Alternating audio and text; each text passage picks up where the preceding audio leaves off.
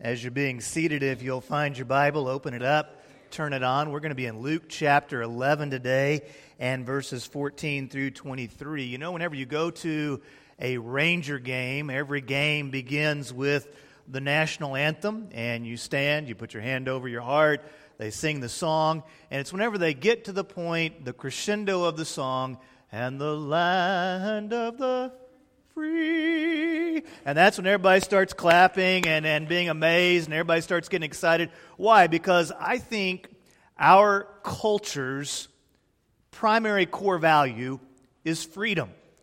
In our nation, within our culture, we value freedom virtually above all other things. In fact, if you think about the American experiment, it was designed that we would not have a king, that we would have a limited government where people would have a voice, and where if you worked hard, that you could live the dream and you could set your own course in life. And so whenever graduates come to this defining moment, we talk to them about how, you can be anything you want to be, you can go in different directions, and you will now set your own course in life. One of the concerns that our forefathers had would be that freedom would turn into a license for selfishness, and that with that, freedom would be abused, because, and if freedom were abused, that the government would then have to start taking some of it away. And so they actually debated this amongst the founding fathers.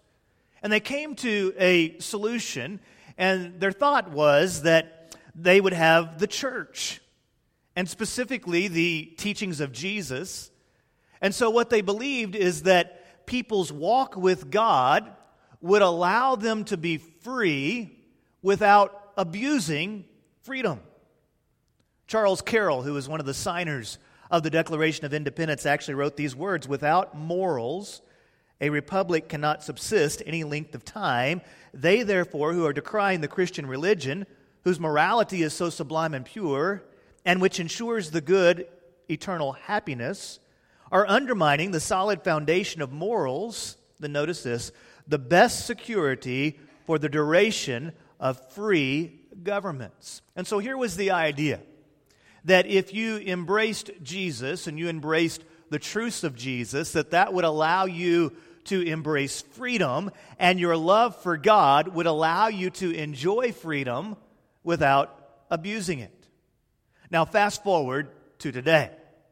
Within our culture today, many will reject Christianity, and one of the main reasons that's given for rejecting Christianity is that it's too restrictive of our freedom. Here's how the argument goes. I should be free to be whatever I want to be, to express myself however I want to express myself, to live my life however I want to live. Don't judge me, man. Jesus, though, calls me to place all of my faith and to place my life in Him. And so this is viewed as God taking away your freedom. So many will reject Christianity because they feel that inherent within Christianity is the surrendering of freedom. And many will reject Jesus because they view His moral absolutes as the primary opponent of a free society. Now let me rewind the DVR on that and make sure that you got that.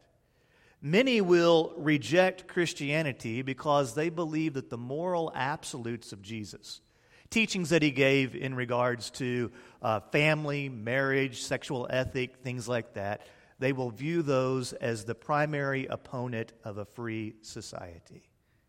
Now others will embrace Jesus, particularly this happens in the South, but they will only embrace Jesus halfway. They want the benefits of the cross, they want the forgiveness, they want the eternal life, they want to be a part of a church, they want the benefits of the cross, but they don't really want the Savior that died on the cross. And so they enjoy the social activities of the church. They enjoy the friendships that they have at church and raising their kids together in the children's ministry and going to VBS and being a part of the youth ministry. And they enjoy all of that, but they don't really enjoy the message of the church. When the people of God embrace the benefits and friendships of Christianity, but don't embrace the message of Christianity, then the house of God becomes a house divided against itself. Well, today we arrive in Luke chapter 11 and verse 14, and when we arrive on the scene, Jesus is freeing a man who had been totally seized by evil. His life was in every way shackled by the very presence of evil. He was going directly away from God in all areas of his life. And so verse 14 begins this way. Now, he, talking about Jesus, was driving out a demon that was mute. And when the demon came out, the man who had been mute spoke, and the crowds were amazed. So here's this man who had a demon possession, and Jesus delivers him from the presence of evil. You see, there once was a little boy. I would imagine he's a lot like my 4-year-old little boy. When you take him to Tractor Supply, you'd have to watch him because he would go off and play with all the little cars that were on the rack over there. This little boy enjoyed swim lessons, and he would put on his Teenage Mutant Ninja swimsuit, and he would go down to the local YMCA, and his mom and dad were so proud whenever he put his head underneath water. He enjoyed a kid's meal from McDonald's, and even at the tender age of 4, he discovered that you can get him half price on Wednesday nights. And so every Wednesday night, he would hit up his dad to go get him a kid's meal at McDonald's. He liked to play with Legos. He laughed. He loved.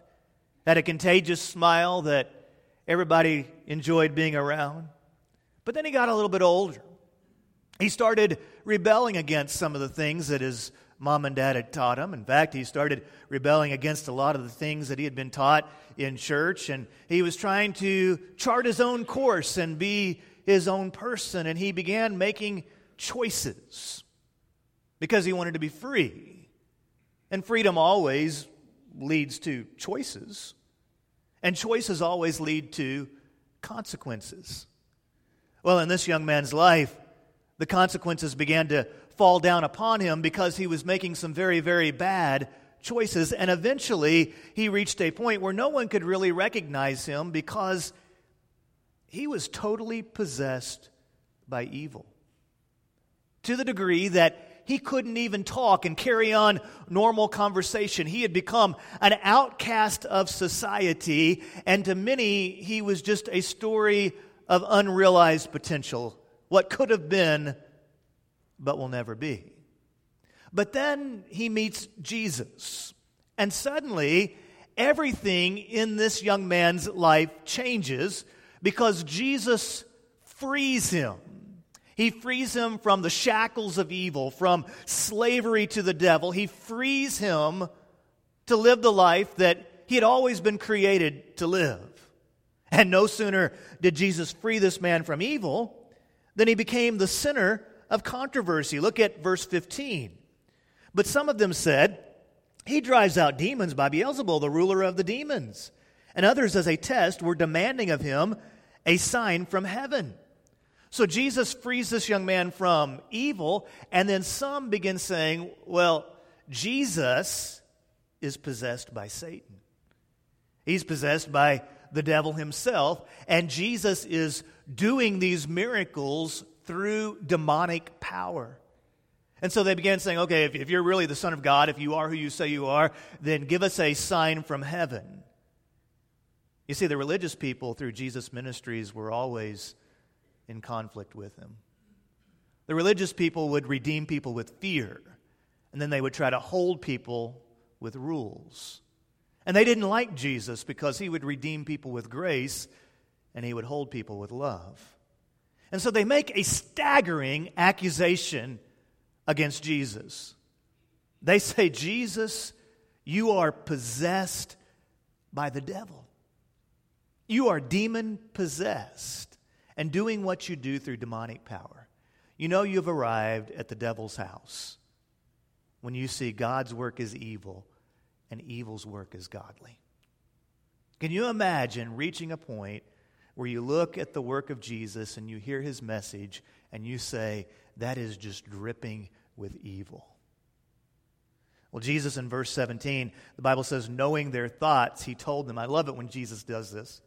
He just kind of dives into what they're thinking. And Jesus never really dealt with the superficial. He always dove into the soul of the matter.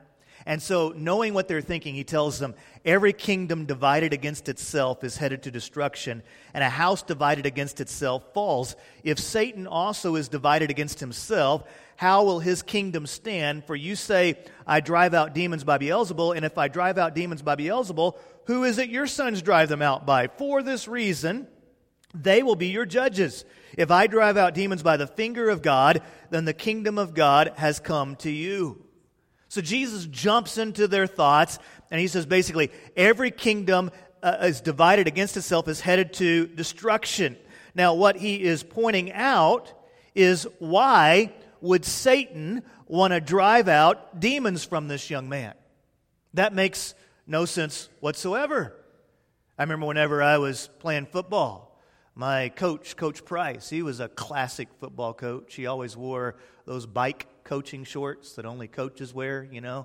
They had the stripes on the side, and he would wear the white socks that go all the way up to the knees, and he'd have the blue and yellow stripes on the socks, and he had the hat that came all the way down to here, and the white shirt with the Keller jacket, or Keller High School jacket around it. You're like, Keller jacket, what are you talking about? And he would have the whistle. And one of the things he loved to say is he loved to quote this verse. House divided against itself, men, always fails, always falls. We're a team.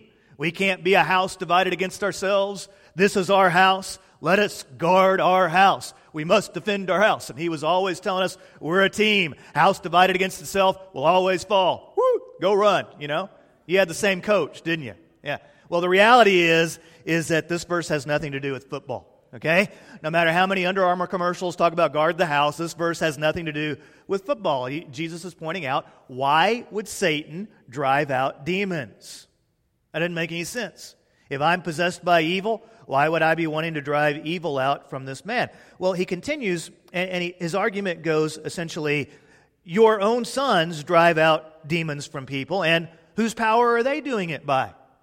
If you say I'm doing it by the devil's power, then who are your sons driving demons out with? And then ultimately he says, what you're seeing is the finger of God. And what you are seeing is the kingdom of God coming near to you. You know, it makes no sense to me why people who claim to love God would attack Jesus for freeing a man from evil.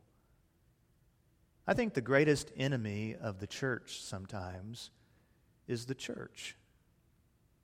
Christians can be so amazingly critical of one another. And one of the things I'm thankful for here in our church is that we enjoy a unity and we enjoy a harmony. Now, that doesn't mean that we always agree with one another. It doesn't mean that we always like each other. That's why some sit over here and some sit over here, because you guys don't like each other. I'm kidding on that. We don't always have to agree with one another on things, but we can treat one another with godliness and respect, and we can talk to one another instead of talking about one another. And I'm so thankful to be a part of a church that has a healthy culture and a healthy spirit about it. I enjoy coming to church every Sunday, and I even enjoy coming back on Monday. This is really a good church, but I see so many times where Christians just tear down one another and they divide their house from within. There are people within the community that they may not preach exactly as I preach, or they may not think exactly as I do on every theological truth, and those individuals are not my enemies. They love Jesus. They are committed to the gospel, and we're on the same team. And one of the things that I hope to model to you is I don't spend my time criticizing other Christians, and I pray that you don't as well. And let's realize that the other churches in the area, they are not our competition. They are our teammates. And the kingdom of God, the people of God, we have to be in this together, because a house divided against itself will fall. Coach Price was right on that. You need unity. You need teamwork. Well, in verse 21, Jesus tells a parable. He says, when a strong man, fully armed, guards his estate, his possessions are secure. But when one stronger than he attacks and overpowers him, he takes from him all his weapons he trusted in, and he divides up his plunder. Now, Jesus is using this story in a symbolic way. He's wanting to teach a spiritual truth. Let me illustrate it. Paul Reed, our illustrious music minister, decides he wants to protect his music instruments. So he has his guitar, and he has the 5 iPads that he needs to lead us in worship, and he has an extra box of guitar strings because everybody knows that Paul breaks guitar strings like every song. And so he decides he's going to he needs his music stuff protected. And so he hires over here Chris Walker, a young A&M student, to protect his music. So Chris takes this seriously, and he guards that music, and he says, man, if anybody wants to get to the guitar, you got to go through me. And he guards it, and week after week, Chris guards the music. Nobody gets close to it. But then one day, Officer Callan back there decides he wants Paul Reed's music. And so Officer Callan comes up, and he's a stout guy, and Chris is like, hey, I brought a sack lunch, and I'm going to fight you all day, man. And he's like, let's go at it. And so they're going at it, and Officer Callan brings in backup, and so like the entire PD is coming after him. And eventually, Chris succumbs, and he is overpowered, and he loses control of what he was guarding. Well, now here's the actual illustration that Jesus was trying to make. This man's life is what is being guarded. And the devil, Satan, had a hold on his life. He had him surrounded. Nobody could get close to him. The devil had a total grip on him. And then Jesus walked up. And Jesus overpowered evil. Because greater is he that is in me than he that is in the world. And so Jesus overcomes Satan, and once Jesus takes a hold of your life, then everything changes. And here's where Americans begin to run, because the Scriptures teach once Jesus takes control of your life doesn't even belong to you. That Jesus is not just Savior, but Jesus is Lord. He invades every area. He directs. He leads. You belong to Him.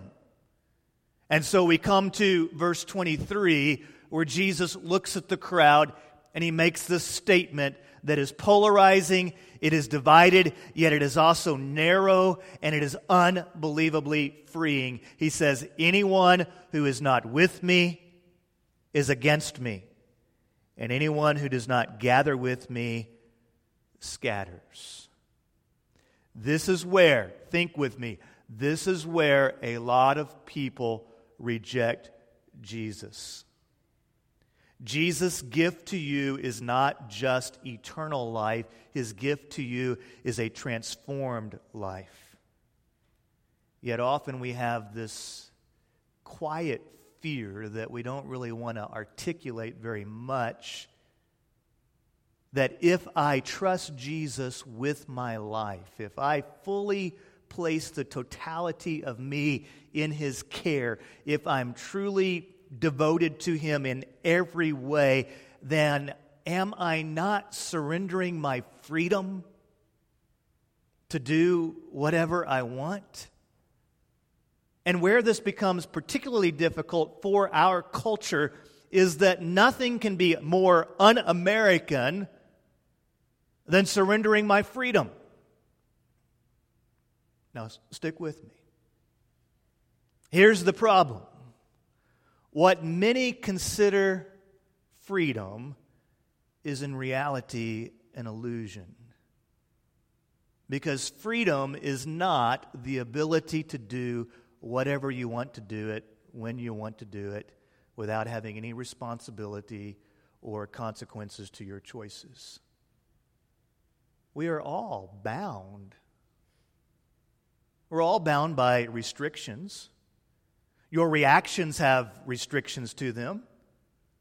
Relationships bring restrictions to our life. We all have responsibilities. And in every area of your life, you have to make choices between which freedoms you will embrace. And there is another reality that limits your freedom, and that is your mortality. So here's what we often call freedom. Often what we call freedom isn't freedom at all, it's selfishness. What we argue for is the right to live life selfishly and to do what I want to do when I want to do it, and nobody can tell me what to do. But in reality, that is a complete illusion. You can't live life that way. Tim Keller illustrates. A man loves his family, and so he wants to be free to spend time with his family. And he hopes to get to a point in life where he doesn't have to work too hard and he can just spend all the time that he wants with his family. The man also loves to eat. And so he wants to be able to eat what he wants to eat, and he wants to be able to do what he wants to do, and he wants the freedom to do that, and nobody's going to judge me, and I'm just going to do what I want to do. So this man who enjoys those freedoms, he goes to the doctor, and the doctor runs his test, and he comes back into the room, and he basically says, if you don't change what you eat, you're going to die soon. So now the man is torn because he can't choose to do all that he wants to do. The realization that his freedoms are limited become a reality there, and he must choose certain things. If he eats all that he wants to eat, then he won't be free to spend the time with his family.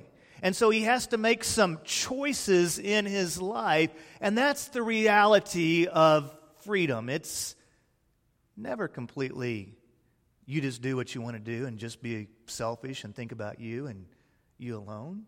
It's always tied to relationships and responsibilities and the realities. And what we call freedom often ignores the idea of our mortality. Because no matter what choices you make, looming somewhere out there is your destiny with death. So culture's idea of freedom, if you drill down into it, is often selfishness. I'm just going to do it my way. Nobody has the right to say you can't do it. And if you try to stop me from doing whatever I want to do, then I must destroy you. But here's what I want you to get today. Selfishness is not freedom at all. In fact, selfishness is one of the root causes of sin. And when it is embraced as a virtue, your house is divided and it is destined to fall. Jesus in his teachings talks a lot about freedom. And he says, I am the path to freedom. I am the way, the truth, and the life. No man comes to the Father except through me. He talks about the truth and how the truth will set you free. Jesus is continually talking about freedom, but the freedom that Jesus offers you leads you away from selfishness. It frees you from the laws of sin and death. The freedom that Jesus offers you is not a license to do what you want. It is an empowerment to do what is right. The freedom that Jesus offers you does not attack truth, it defends truth. The freedom that Jesus offers you does not just accept you the way that you are, but it transforms you into the person you were created to be. The freedom that Jesus offers you does not drive you to selfish isolation, but it drives you beyond yourself to love others, to connect your life to the inner beauties of family and community. The freedom that Jesus offers you doesn't release you from responsibility, but it connects your responsibilities to true love, joy, and meaning. The freedom that Jesus offers you leads you to be the person that you were ultimately created to be. If you ever go to the gym, I know most of you guys do that at least twice a year. After Thanksgiving and Christmas, you're there, right? And so everybody's seen it at the gym. You'll see rows and rows of treadmills. What I like to do is watch the people on the treadmills. It's a little creepy, I know it, but you kind of watch the folks that are on the treadmills, and you'll never see a happy person on a treadmill. There's no one on a treadmill. It's just like, maybe when they first get on there, but after, you'll see real fit people on the treadmill. You'll see those that are just starting out. You'll see young. You'll see old. You'll see you'll see people going real fast. You'll see people walking, people going uphill, people going flat. But no one's ever happy on the treadmill, and they're all going nowhere. No matter whether they go fast, slow, young, old, heavy, thin, no matter what, they all go nowhere. They start and stop in the same spot. In our society, many live on the treadmill of vanity. If you're a deeper thinker, you might call it the treadmill of hedonism. They're doing a lot of stuff. Real busy. Full calendars. Got to get the kids here. Got to get the kids there. I have these dreams. I have these aspirations. Here's what I got to do. Got to make sure I fulfill this responsibility. And there's a lot of activity. There's a lot of movement. But ultimately, you're running nowhere. Now, here's the lie that you're taught. And students that are graduating, you were taught this lie from the time you were in preschool. It was fed to you even in your cartoons. The thought is that if I can just achieve this, if I can just graduate kindergarten, then I'll be there. If I can just get through high school, then I'll be there. If I can just get through college, then I'll be there. If I can just go to grad school and get into a good school and fulfill the career calling that I have, if I can just get if I can just get that job that I want to get, if I can just get that pay scale that I need to get to, then I will have arrived. If I can just buy that house that I want, if I can just get to the point where I have financial freedom, then I will have arrived. If I can just get the kids through the preschool years, if I can just survive till bedtime, if I can just make it to where they're out of high school and they're sane again, if I can just make it to where I get them through college, if we can just make it to empty nester stage, if I can just make it to retirement, if I can just get to this point, if I can just keep on going a little bit longer, if I can just keep on moving, then I'll finally arrive. And society says to you over and over again, keep on moving, keep on going, do it your way, go as fast as you need to go as slow as you need to go. Let everybody look at you. This is all about you. All right, you're doing it, you're going. We're going to cheer you on as you go. But here's the lie that they don't tell you, is that you're going nowhere. You're just on a treadmill in the same place. And there's not really freedom in it. There's madness. You're not a human doing, you're a human being. And Jesus didn't call you to be a slave. He didn't call you to be captive to selfishness and pride, which ultimately leads you to death. Jesus called you to freedom. He calls you to be free in Him. And here's the quiet little secret of love.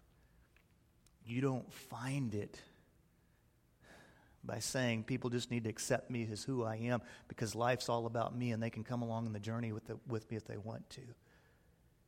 The quiet little secret of love is that you find love by giving love.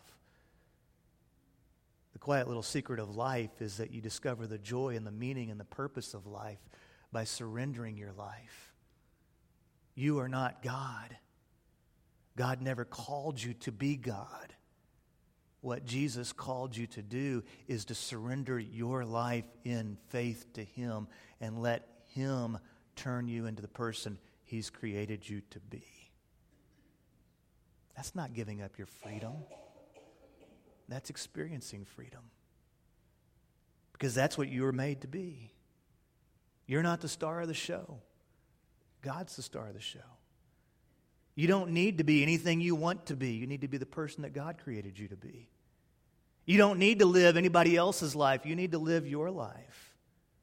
You don't need to live your life only thinking about yourself. You need to figure out how can you give your way your life so that you can connect who you are to your neighbor and to your community and to the world around you and draw other people to freedom as well. Freedom's not selfishness. Freedom ultimately is selflessness. It says, I surrender to God. He's my creator. He's my maker. He's my designer. And what I want for my life is that my life will reflect God in all things so that I have one singular goal in all that I do, in my marriage, in my parenting, in my job, in my studies, in the way that I see my community, in the way that I spend my resources, in all that I do. I simply want to bring glory to Him. The Bible says in the beginning, He made us in His own image. He made us male and female in His own image. What does that mean? It means that our lives are supposed to reflect God and to reveal His glory working through us and around us. And I promise you, when you get off the treadmill of selfishness, when you get off the treadmill thinking, if I can just get this and do this and accomplish this, when you quit trying to be God and instead place your faith in God, that's where freedom is found. Because the freedom that Christ offers us is not limited by time. It's eternal life. It's a hope that goes beyond just getting into the school that you want to go to next year. It's a hope that goes beyond just getting a better job or a better raise or a nicer house. It's a hope that's connected to eternity. It's a hope that transcends me and connects us all together in this room into something called a church. One final question, and I'll be through. Has there ever been a time in your life where you trusted in Jesus Christ as your Savior and Lord? Would you be so kind as to bow your heads, please, as we come to a time of commitment? The band's going to come, lead us in a song, but before they do, I want us to have a time of prayer. And I want to ask that question again. Has there ever been a time in your life where you trusted in Jesus Christ as your Savior, as your Lord? If there hasn't been that time, I want to invite you to make this your moment. Your moment where you place your faith in Christ and you trust Him. Would you just call out to God right where you are? If this is your moment, just call out to God and say, Lord, I'm all in. I am trusting Jesus Christ as my Lord and Savior. I'm bringing the sins of my past to the cross today. I'm asking your forgiveness. I'm embracing Jesus Christ as Savior and Lord, and I'm asking you to change me from the inside out, to free me, to be the person you've created me to be. And I pray, Lord, that my life story will be your story, and that people might be able to see you in me. Lord, this is my salvation moment where I give my life to you. Pray that prayer in the name of Jesus. I'm not going to embarrass you. I'm not going to call you out, but I do want to be a pastor to you. I'd love to talk to you more about what it means to be a believer. So I'm going to ask you to do one thing if this was your moment today. Would you just look up at me and allow me to make eye contact with you? Pastor Lash, today was my moment of salvation. Would you just look up at me and allow me to make eye contact with you wherever you might be? Today's my moment of salvation. I'm trusting in Christ as my Lord and Savior. Would you have the courage just to look this way?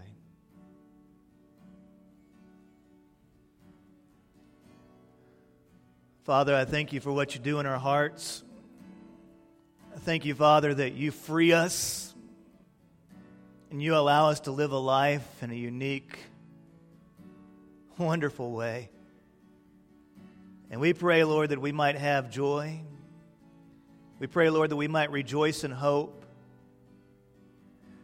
be patient during the difficult times, and persistent in prayer.